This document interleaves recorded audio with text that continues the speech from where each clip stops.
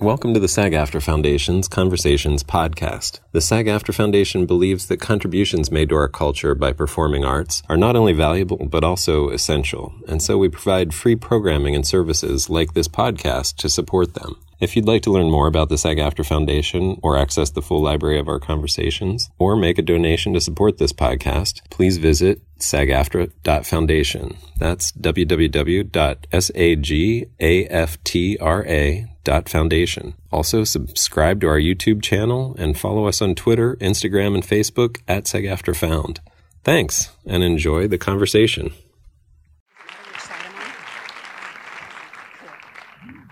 Good evening, everyone. 1 second here, because this is my good side. I'm going to swap these. So, see, I can be an actor type, too. My name's Janelle Riley. I'm the film and TV editor of Backstage, and I'm very excited to welcome you all to this SAG Foundation conversation with Alan Arkin.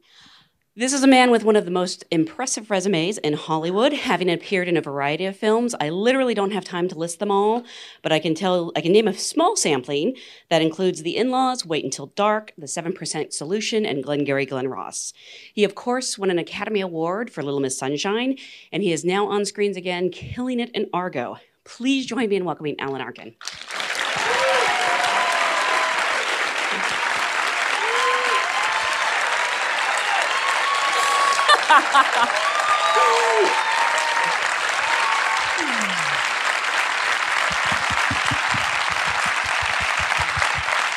Please, you're doing that because I'm old. Well, as Clint Eastwood says, if you stick around long enough, they have to give you respect. Yeah. You know you're in trouble when they start calling the veteran actor. Don't call me veteran. What about iconic? Is iconic good? I don't like any of those things. Well, you are on screens now in Argo, and after 50-some years in this business, you're still killing it. That's got to feel good. I'm a man. I was just thinking about it. If anybody had told me, it's like my career is having a resurgence at the age of 79. It's insane. If anybody had told me that at the age of 40, I would have told them they were nuts. But here I am. Yeah. And because this is a SAG audience, actually, I'm wondering, do you remember how you got your SAG card? No. Yeah. I don't remember anything. I don't remember what I had for breakfast anymore. And I'm loving it. I love not remembering anything. It's one of the great joys of getting older. What's your line? Do you know your lines today? No, I don't. I can't. I'm old. I can't remember anything. Put the cards up. Yeah, good. Okay. Well, this is going to be difficult then, because I want to go back to the beginning of your career. You can go back as far as you want. I just won't necessarily be able to corroborate anything. You can make it up. That's fine, too. Yeah. When did you know that you wanted to be an actor? When I was 5. And you knew you wanted it? I remember that because it's in a book I wrote. It's in a book I wrote that came out last year, and I can think back to what was in the book. And I have a vague reference to, I said that in the book, so it must be true. How do you know it's true? Well, I wrote it, so it's got to be true. Is it true you started studying with teachers at the age of 10? I started studying when I was about 8, 9. And I had the opposite of a stage mother. She wanted me to be an accountant, but I would drag her by the arm to acting workshops, and she'd sit outside impatiently while I was inside learning how to make faces. How did you know at such a young age that this is what you wanted to do as a career? I think it's like all of us that. I'll tell you there's a great story. I was walking. I'd always been a fan of I can't remember her name. Oh, it's terrible. Make someone up. On Broadway, she does musicals. She's got curly, dark, blonde hair. No. She's alive now. Mae West. Bernadette Peters. Bernadette Peters. I always loved Bernadette Peters. There's something very unselfconscious about her and very present. And it seemed very easy. And I kind of fell in love with her. And I'd never met her. And then one night I was at a party and I met her and I still was in love with her. I thought she was very genuine and real and happy. Happy. An actress who was happy. I said, my God. And the next day I was walking down Broadway with a friend of mine who's a producer. And I mentioned, I said, you know who I met last night? He said, who? I said, I met Bernadette Peters. He said, I said, I really liked her a lot. I said, she seemed genuine and very happy. He said, not a chance. I said, what do you mean? Do you know her? He says, no. I said, well, how do you know she's not happy? He said, I'll tell you how I know. He says, because no young lady ever woke up in the morning and said, God, I feel happy. I'm going to be an actress. I said, that's certainly true in my case. No, I think like everybody. I don't think I got no attention when I was a kid. Aww. You're making up for it now. No, it's true. I didn't get any attention, and I think most of us are damaged in some way. And I was, I felt like I needed somebody to pay attention to me, and. On top of that, I didn't get a sense of my father having a very specific identity. So instead of looking up to him, I looked for, we do what ducks do. We do exactly what ducks do. They see an adult that, the first adult they see, that they imitate, they hang on, they do. I wasn't able to do that with my father because he was never home. So I did it with any adult male that I saw. I would just start imitating them. And so I became adept at imitating. And people say to me, God, you're good at imitating people. You're good at accents. I said, every kid on the planet is good at that. Every kid on the planet can do that until a certain age when they don't longer need to do it because they've established some kind of connection with a parental identity of some kind. And I said, those of us who stay good at it are what's the word? Degenerates. That's not the word. Sports were freaks in some way. How dare you? She works here. In fairness, she was checking people in. Yeah. Do I have to tell the whole thing over again now? Yeah, we're going to start from the beginning. Okay. How'd you get your SAG card? No. I don't remember. But anyway, that was it. And I just never gave up wanting to be an actor until recently. Don't say that. Okay. Were there certain actors you admired or grew up watching? Oh, of course. I don't think you can do it good unless you have people that you look up to. Yeah, there was an endless parade of people I looked up to. It's all in my book. So if you read my book, and I can go home. You want me to read from your book? Yeah. It started out with being Chaplin. I remember one of the memories I have vividly is of being about 6 years old and seeing The Great Dictator with a babysitter and beating the crap out of her at the age of 5 because she wouldn't let me sit through it a third time. So I didn't beat the crap out of her. I just had a terrible temper tantrum, kicking and screaming on the floor of the theater because she wouldn't let me sit through it a third time.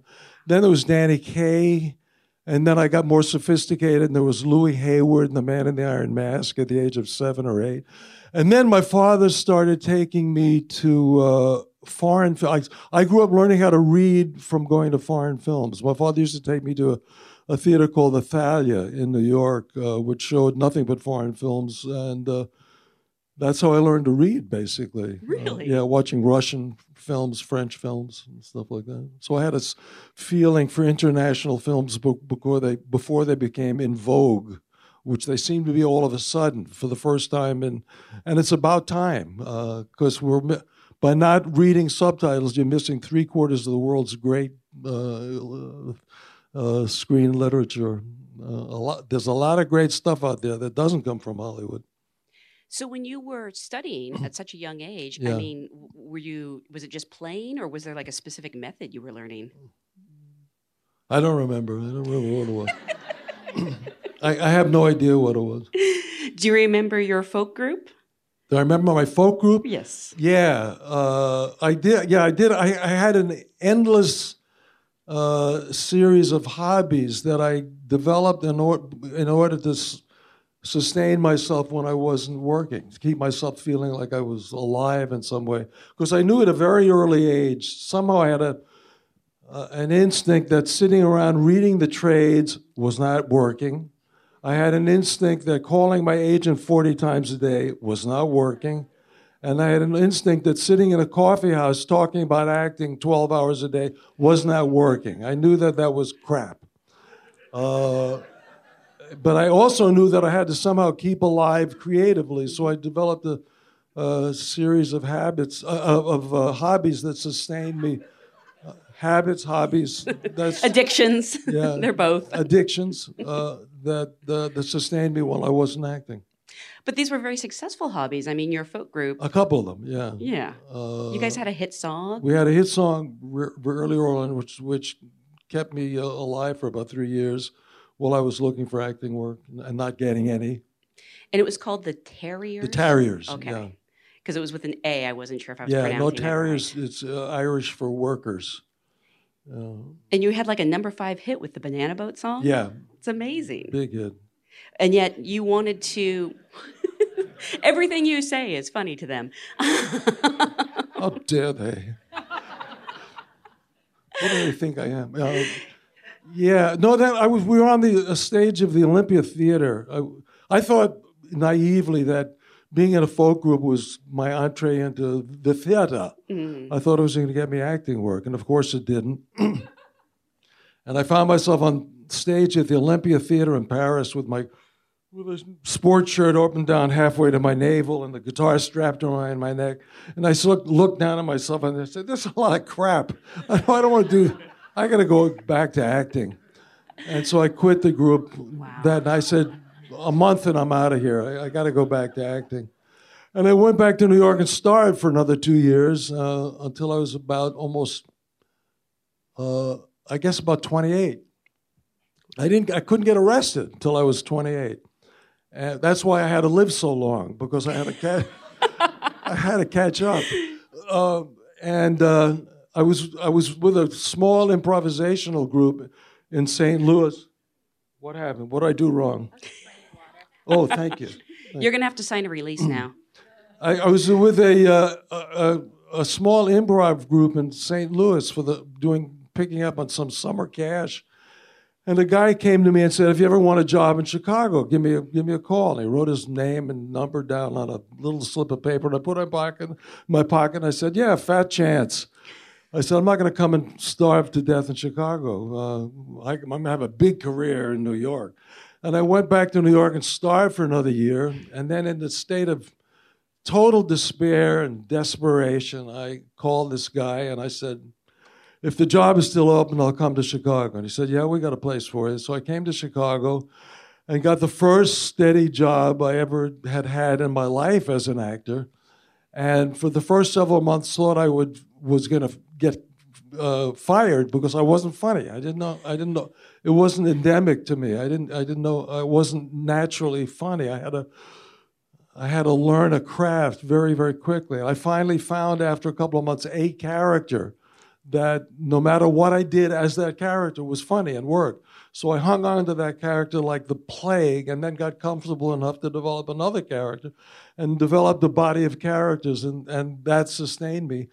And after 6 months, the world discovered that the name of the group was Second City, and it started getting national and then international attention, and instead of it being the end of everything, it was the beginning of everything. And I learned my first, I guess the first of many, many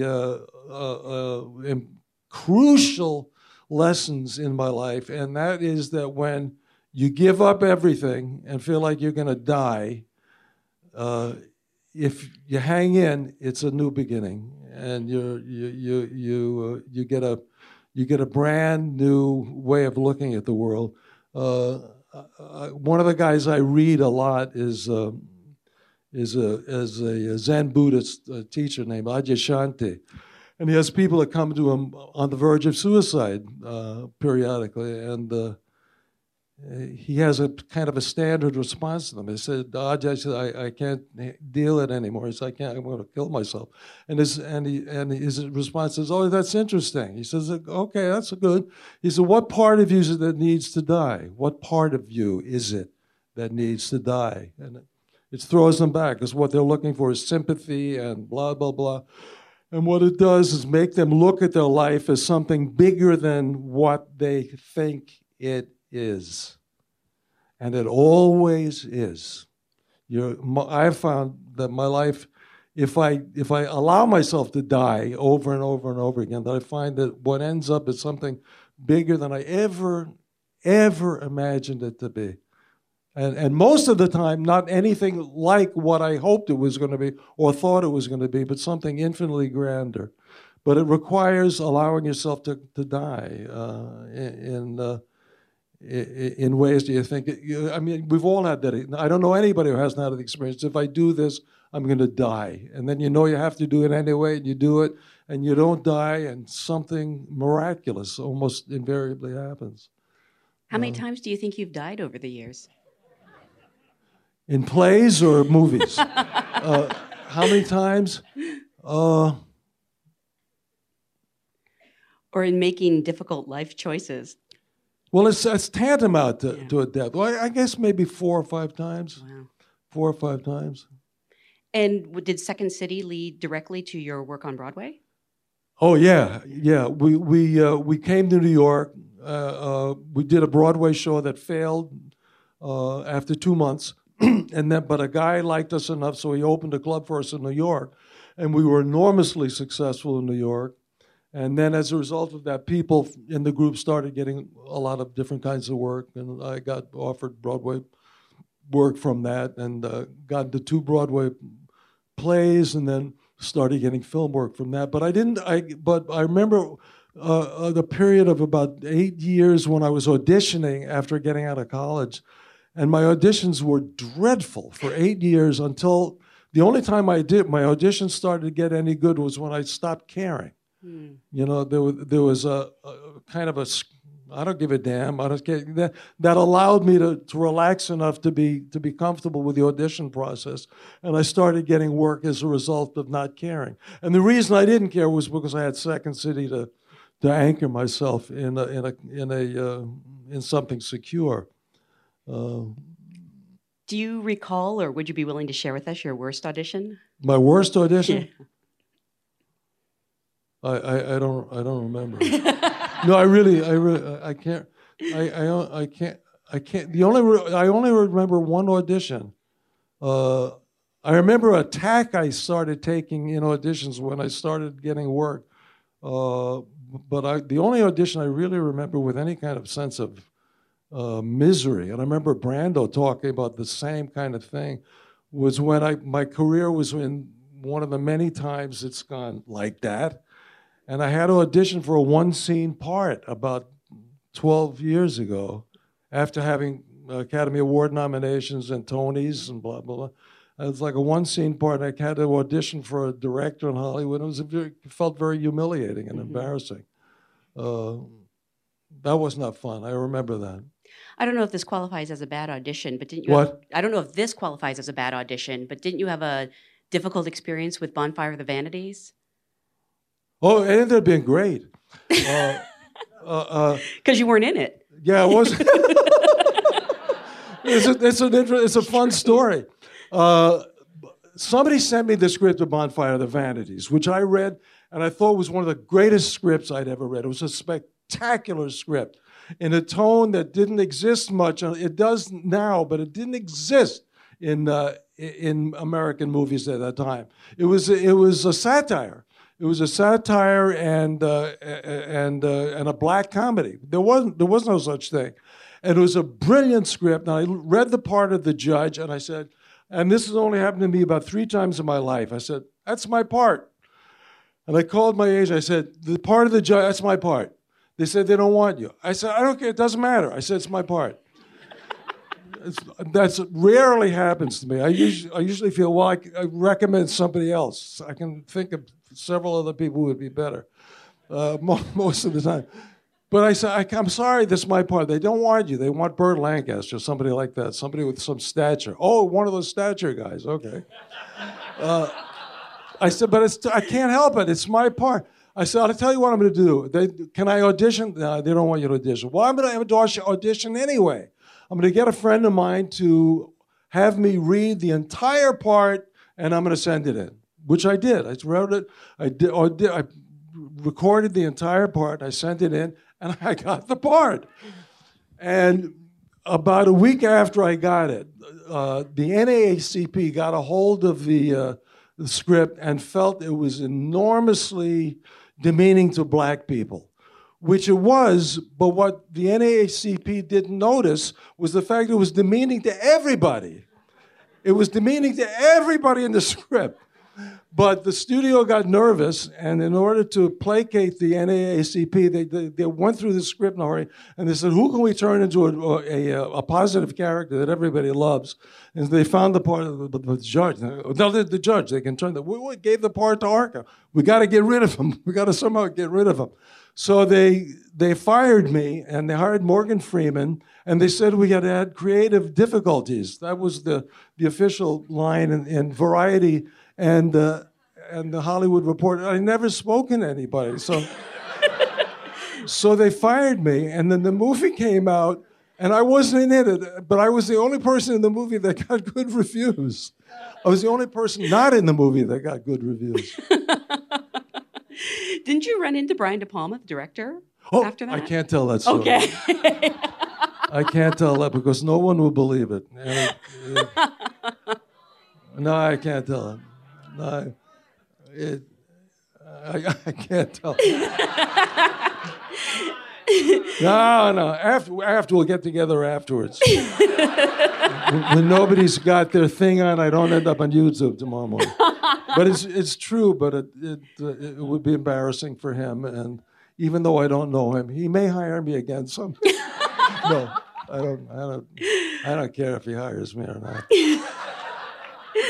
That film is interesting because I read the script as well, and it was a great script. It was a great script. Tom Wolfe was a brilliant writer. It was like they didn't know what movie they were making. No, De Palma didn't have a clue. He didn't know how to make a black comedy. Very few people do. It's a tough pocket to fall into. Do you find that ever happens when you think you're making one movie to find out it's a completely different film? I've in the past 10 years I've changed my tack when I'm offered a part. I think I'm a pretty easy actor to get along with.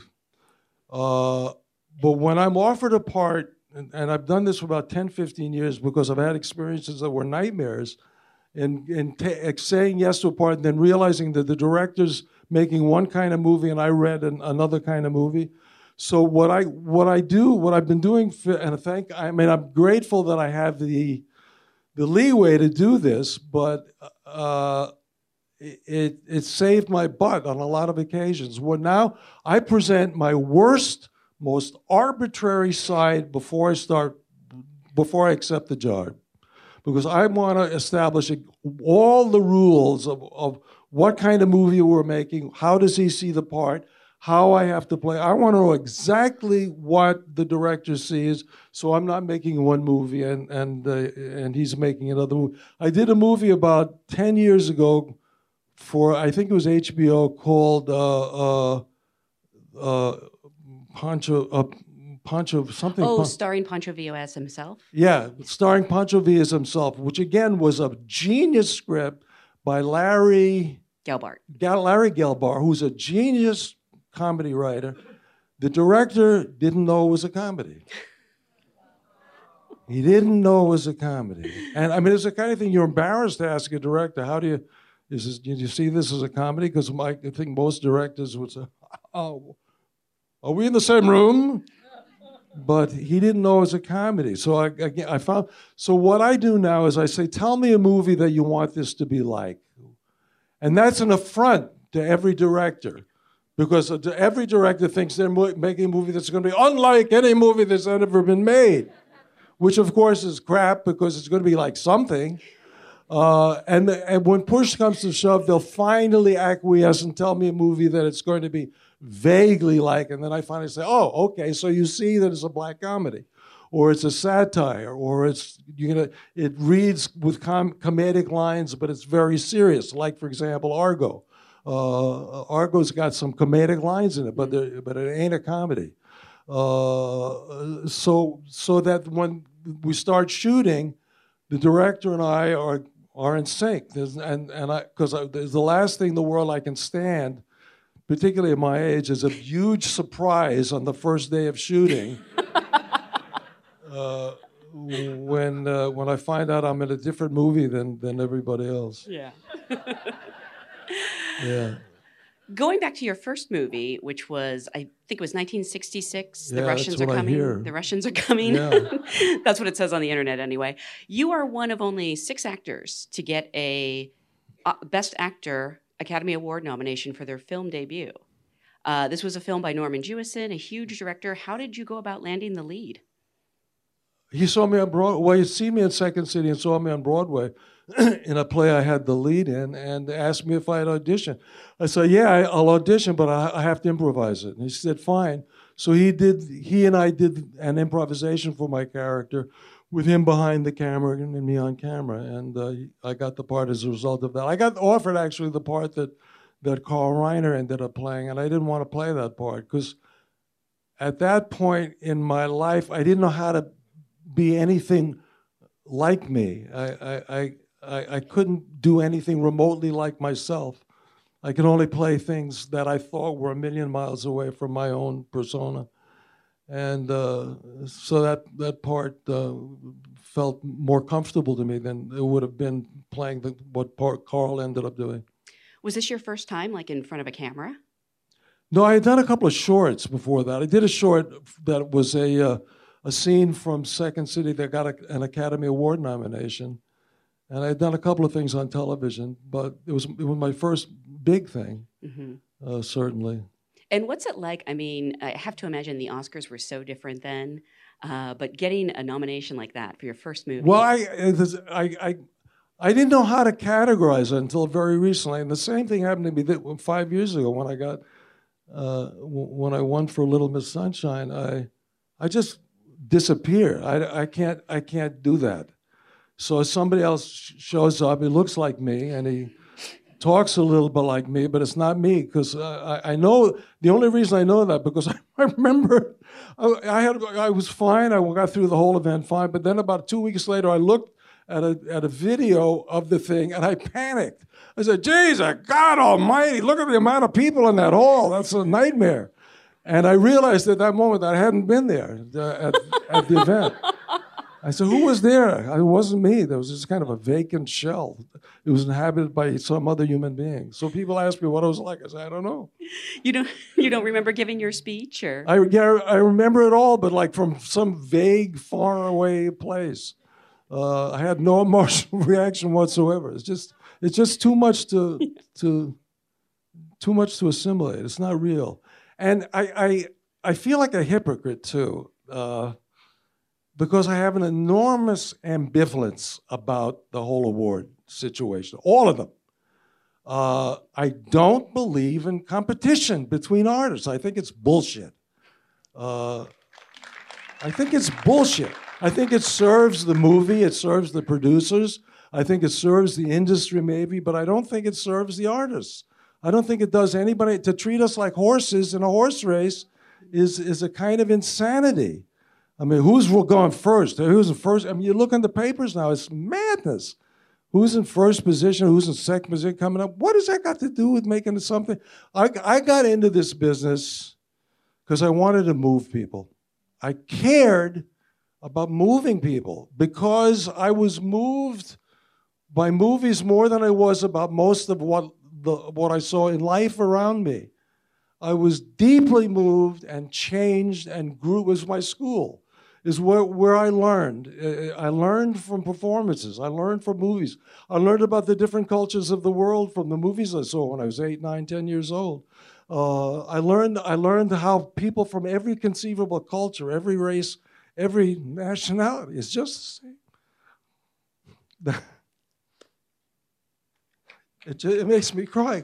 There's no difference. You look at people from cultures that seemingly have nothing to do with the way life is here, and the emotional needs are exactly the same in every culture, no matter what the external situations are. Everybody needs the same degree of love and care.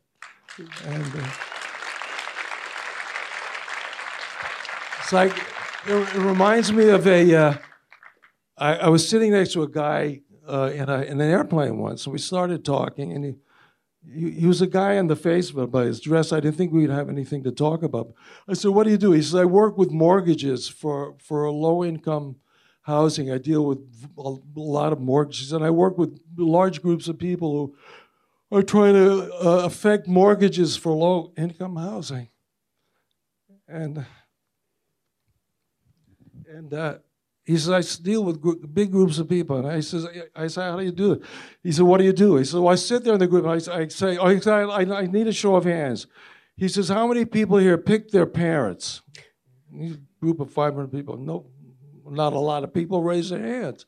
Maybe a couple of adopted people. How many people picked their race?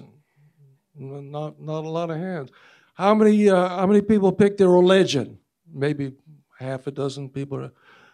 How many people pick their size? How many people pick the color of their hair? No hands. And he said, "Okay, we all pretty much have everything in common then, don't we?" And that was the way the meeting started. Boom, leveled the playing field immediately. I mean, it's and that's what moves me about films. That's what I care about. I don't give a good goddamn about the high wire acts of stars who look at this moment. I don't care about people's moments. I want to see human beings on a screen. I want to lose myself in the identity of the character, and I don't want to get lost in people's exquisite moments. To me, it demeans the profession. I didn't mean to make a speech, but I care about it. I mean, it's what I still care. Like, I realized a long time ago that it never really mattered to me. People, "Hey, you're great.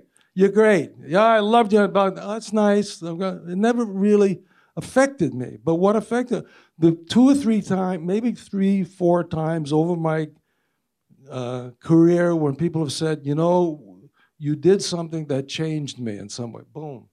That moves me. That it cares me. That puts me for that moment in with a group of actors and performances that have somehow affected a change in my way of seeing the world. And I feel like if we insist on not being not just actors, but human beings who act, then we can do that kind of thing. And I feel like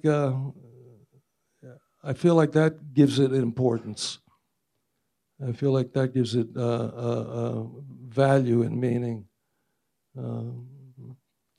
Maybe that's why you like foreign films so much. Sorry? Maybe that's why you like foreign films so much, because you're seeing actors you don't know, from all over the world. I'm seeing less ego, I think, for a lot of times.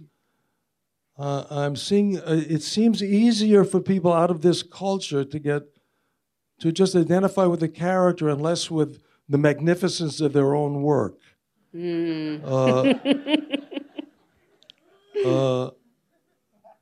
Well, I did there's such a, I don't think any culture in the world, I don't think actors in any culture in the world make the kind of money that a lot of actors do in this culture. And I think it changes you. I think if you're making $1 million, if you come in and say hello, then you got to feel that hello is some big hello. You can't say hello anymore. It's got to be a hello. Yeah, it's about $400,000 hello, but can you give it another 6? Yeah, but I need a big close-up on it. Okay, let's do it. It changes that. Like I did a movie in Brazil about 12 years ago, and these were some of the top actors in Brazil. I was working with the top actors in Brazil, who was going to the next day be doing a commercial for some woman's product, some woman's hygienic product. They don't make any money, and that that gives you a sense of being down to earth that I think we lose to a great extent when the stakes are so high. The possibilities are so enormous for not only to be rich, but to never work again for your grandchildren's lifetime. it does something. I see people most of the time now in that bracket who no longer actors. They're kind of actors, but they're more like world statesmen. They're making a world statement of some kind. It's subtle, but it's pervasive, and I don't know. It's very hard to get away from it. Like I've done a lot of directing over the years, and I've had to say this to act when I'm casting. I've had to say this to actors not once, not 100 times, but maybe 500 times. An actor will come in and do a reading, and I'll say to them, and I'll do it with people who will look interesting and it ain't working. And I'll say, that was really good, now do it again and take out the acting. I have never once met an actor who didn't know exactly what I meant. Mm-hmm. I see a look of relief. I see a relaxation coming to them. They don't say these words, but I see it in their faces that they say, oh, you want me to do what I came into this profession for? You want me to be the other person? You want me to just relax and have a good time, to relate to the other person and not sell? You want me not to sell? I get it. I remember. I can still do that. Somebody who wants me to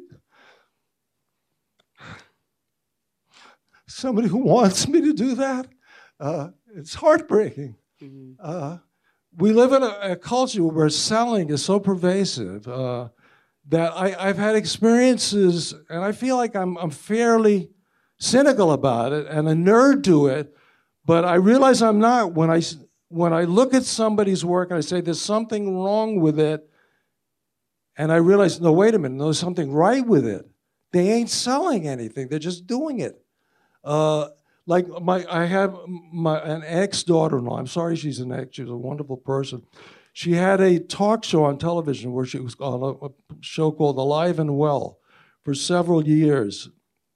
And for a long time, I thought she was doing something wrong. And then I realized the thing she was doing wrong was she was really talking to people. Mm. And I said, wait a minute. She's the only person on television that's doing it right. She's doing it right. She's actually where she is and not out in the ratings land. She's not out in the talking to some person that she doesn't know really exists or not. She's talking to the reality that's in front of her and right there. I said, and when it was so unusual, I thought she was doing something wrong. And periodically I do improvisational workshops.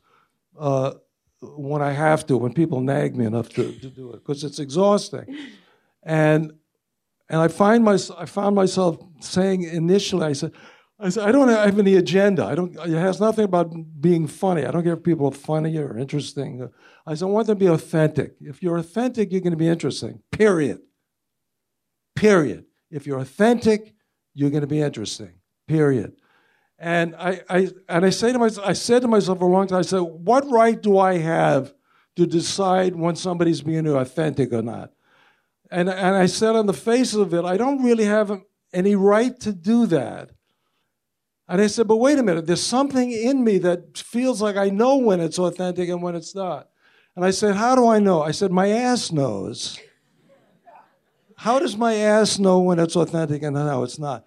I said, because when it's not authentic, it can be funny, it can be blah, blah, blah, it can be interesting, but I'm sitting like this. When it's authentic, when it's an event, I may not do this literally, but something in me is moving to be inside the event. And one of the things of the workshop, I try to get people to remember, not know, because everybody knows it, but in this culture, we forget it. And is that is the difference between being authentic and not authentic, when you're engaged, when you're not engaged. You don't have any trouble watching a heavyweight prize fight being engaged. But it's the same with acting, too. When two people are really engaged, you know it and you can feel it, and you're not talking about it or watching how good the performances are. You're in it. You're in the event. What was the question? I think I was asking where you keep your Oscar. I'm sorry. I think I went on for about an hour and 40 minutes there. Actually, I want to talk about Argo because they're going to be screening this in about 20 minutes before I get to audience questions. But this is such an amazing ensemble, such a fantastic film. Didn't you direct a film called... What? Didn't you direct a film called Arrigo? No, I wanted to. I tried to get it done made. for 25 years, and I couldn't get it done. Kidding. What's it about? It's the true story of a psychic surgeon from Brazil. It's one of the mind-boggling story I've ever come across, and I've seen actual footage done by a team of American doctors of this guy who performed operations with a knife. He'd pull out of his pocket, wipe on his shirt, and he'd cut out tumors from behind people's eyes, from the tops of their heads. And I started researching the story, and it was the most mind-boggling story I'd ever encountered. And I researched, finally ended up writing a film about it with my wife. We tried to get it done, could never get it done. Is it still a passion project you'd like to do? No longer. 25 years is all I can devote to any project. After 25 years, I say, it wasn't meant to be.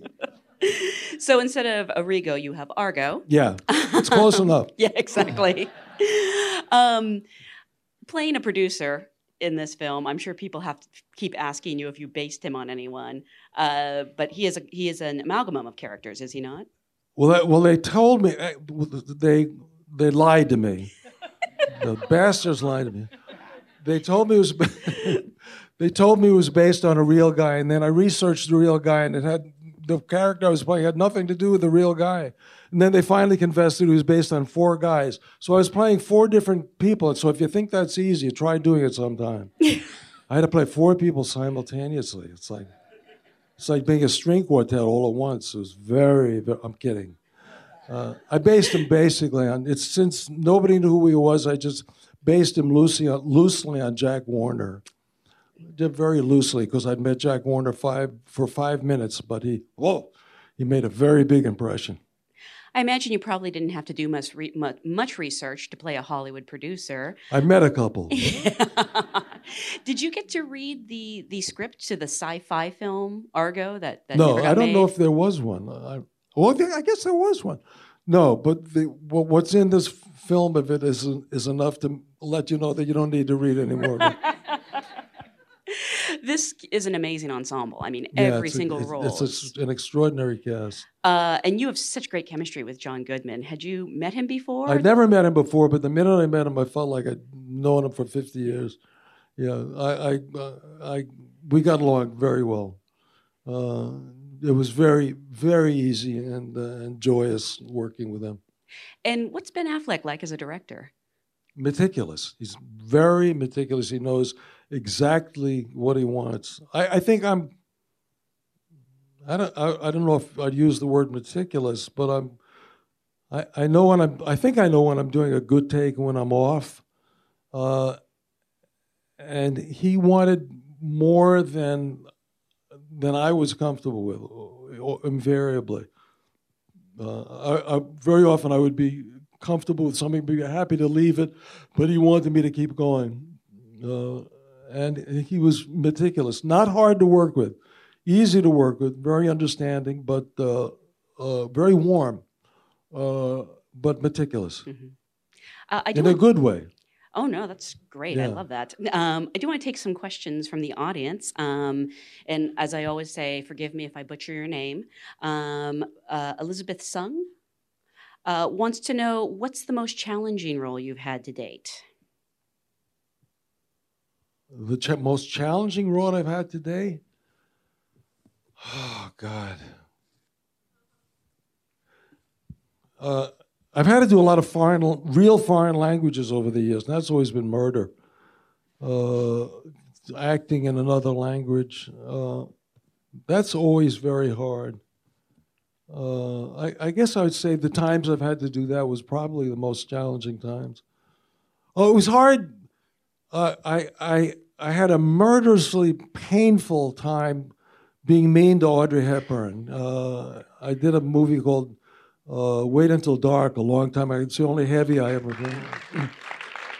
And I was so taken with her. She was such she was just, I mean, what you imagine her to be like, that's exactly what she was like. She was genuine. She was incredibly game. She was warm, funny, intelligent, very present, and just wonderful. I hated being lousy to her. I just hated it. I was depressed for 3 months.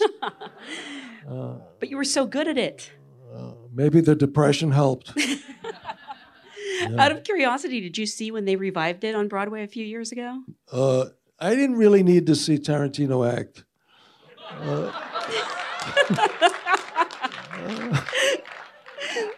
I heard Peter Ustinov say something about something that Merv Griffith was taking a tour on television of a open bus tour of London, and he pointed out to Peter Ustinov a McDonald's. They said, "Oh, look, Peter, in a McDonald's. Have you eaten at that McDonald's? It's the first one in London, isn't it?" And Ustinov said, "No." He said, "No, that's one pleasure I have denied myself." And that's kind of the way I felt about that.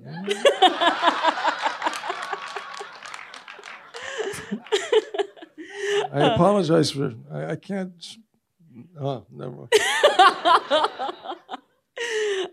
We have a question from Josh. Wants to know, how significant is your improvising in general, and how do your Second City experiences feed into your work today? Well, it's immeasurable in so many ways that I can't even talk about. The ones that come to mind, though, are, first of all, it was a place we were allowed to fail. That the audiences came to a lot of University of Chicago people, a lot of students, a lot of professors. They came knowing that 30-40% of what they'd see in any given night would not work. And they didn't care. We didn't get judged for it. They didn't hate us. They thought, well, the next thing's going to be great. This will be terrible. And the next thing's going to be great. And you don't learn anything unless you fail, unless you allow yourself to fail doing it. And we failed miserably every night, part of the time. And it was a glorious learning experience. On top of that, we played 20 or 30 characters a night sometimes. We do operas, we do pantomime, we do dances, we sing songs, we play musical instruments. We did political satires. We did everything you can imagine. We did an opera. We did a real opera with gibberish words, but it was a real opera. A beautifully composed Mozart opera with gibberish words, about a 25-minute opera. Beautiful. We did a whole full-length, updated version of the Threepenny Opera, which was a glorious experience. So that was, you're not allowed to fail anywhere anymore. Failure now has become synonymous with being a bad person. It's now become a moral problem. And I attribute that to the fact that the pencil pushers have taken over everything. You know, they look at the bottom line. You're failure. It's no good. You're bad. But if you don't fail, you don't grow. That was one thing. The fact that we played 30 characters a night was another. The fact that we changed the shows every 3 months was another. And it also showed me not the lack of importance of a script, but the relative importance of a script. And there's a big difference. I don't mean to negate the deep importance of a clearly delineated story and a script, but we used to sometimes do transcripts of some of our best scenes that would, on occasion, get standing ovations, and we look at it and it looked like gibberish. It would look like nonsense crap. And I realized the fact, and what it made me realize was you can take stuff that doesn't necessarily have an integrity, and if you work hard enough at it, and you internalize it enough and make it specific enough, you can give almost anything a life. You got to work, but you can give almost anything a life. And that was a great lesson. The other thing that it taught me was how to help make, like now, and for a long time, when a scene doesn't work, or when I do 3 or 4 or 5, 6, 7 takes of something, and I start playing with it a little bit, always internally, so that it doesn't affect adversely what another. I'd never do something that would put another actor into shock. I would rather die than do that. But if I know a character well enough, I feel like I'm in tune enough as a result of my improvisational training to start playing with it. It happened. It didn't happen with Argo at all. Maybe there's a line, but not the line. No, Okay. That was in the script. That was endemic to the script. It's crucial to the script, in fact. But now, when I was directing it, it was invaluable too. When actors don't understand a scene, we'd improvise a paraphrase of it, and I'd never had an experience where through a paraphrase actors didn't say, "Oh, I get it now." Do you feel like you're scrambling at times? No. Good. That's very recent, though. Really? I just have reached a point. It has nothing to do with my age, really, where I don't need to act. I don't feel like I need emotionally. I don't need to act anymore. The first 45 or so years of my life, if I didn't act, I wanted to die. It was the reason for my existence. But the pendulum started going from that over here slowly, with a lot of hard work, to the point now where acting is an expression of my life and no longer the reason. It's no longer the reason for my life. It's just simply an expression of who I am. And as a result, it's become fun and most of the time joyous and much less of a torment than it was. Because when it's the reason for your life, there's no way of it being fun. There's no way for it to be a good time.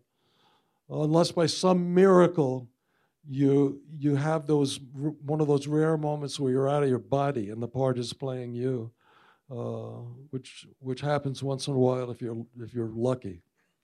Well, I'm so glad you're enjoying it because we so enjoy watching you. Well, thank you so much for coming here tonight. Oh, thanks, Wendy. And thank you guys for being a great audience. Thank you for listening to the SAG-AFTRA Foundation's Conversations podcast. If you appreciated what you heard, please support us with a review or donation and reach out to us on Twitter, Instagram, and Facebook @SAG-AFTRA Found. We'd love to hear from you.